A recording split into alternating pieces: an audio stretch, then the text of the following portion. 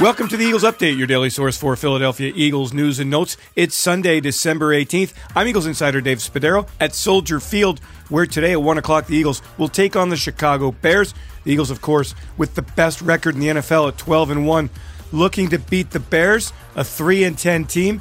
Has played a lot of close games, a defense that had trouble all season against both the pass and the run. It'll be interesting to see what the Eagles do today. Philadelphia prolific with 123 points scored with Goddard out of the lineup for 4 games. Philadelphia missed him, but certainly compensated. Defensively, the Eagles will have to make another change at the safety position. Reed Blankenship out for this game. And that means K'Von Wallace in line to get a start for the Eagles. Now, he started 6 games in the past, a 4th-round draft pick in 2020.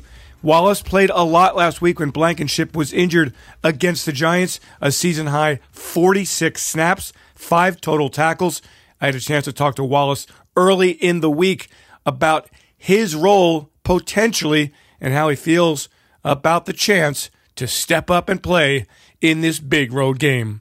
How extra reps have benefited you? How you think you've been playing, and if you're the guy on Sunday with more reps, how do you feel about that? Feel good about it. Got a lot of work to do. Got a lot of preparation to put in. Got a lot of film to keep watching. But we're a winning organization for a reason because we got talented players making plays. And I'm just trying to contribute the best way I know how. Trying to know what I need to do. Trust myself. Trust the game plan that JG has for us, and trust the players around me, and they trust me, so we can go out there and play full speed. Second year in the system, big jump from year one, just in terms of being comfortable with everything he wants you to do? Oh, definitely. You got a sense of how he likes to call JG, how he likes to call the game. Just what he likes from his players. What he needs in certain coverages, certain formations, whatever it needs to be. Experience is definitely a help with knowing that type of playbook because it's a complex playbook. So getting on top of it and having that experience definitely helps. This week, it's Justin Fields, who's a different kind of freak back there. What do you see when you're looking at him on film? I see a guy that is a big playmaker. He has the big play ability to go out there and just run the ball 80 yards, sling the ball 60 yards. He can do it all.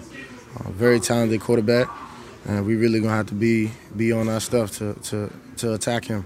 Is this an especially? I know everybody prepares to be a starter, but a little bit more excitement in your step this week. I don't know. Yeah, you got a little bit more edge. Mm-hmm. I'll be lying if I say I'm not, prepared. I'm not excited. I'm not, eager to finally have my opportunity, finally have my shot. So I'm definitely happy about it for sure. This is a huge week for the Eagles with this game today and then the Christmas Eve tilt on the road. Once again, 3 straight weeks. Christmas Eve against the Dallas Cowboys. First things first, though, Eagles going for win number 13 against the Bears.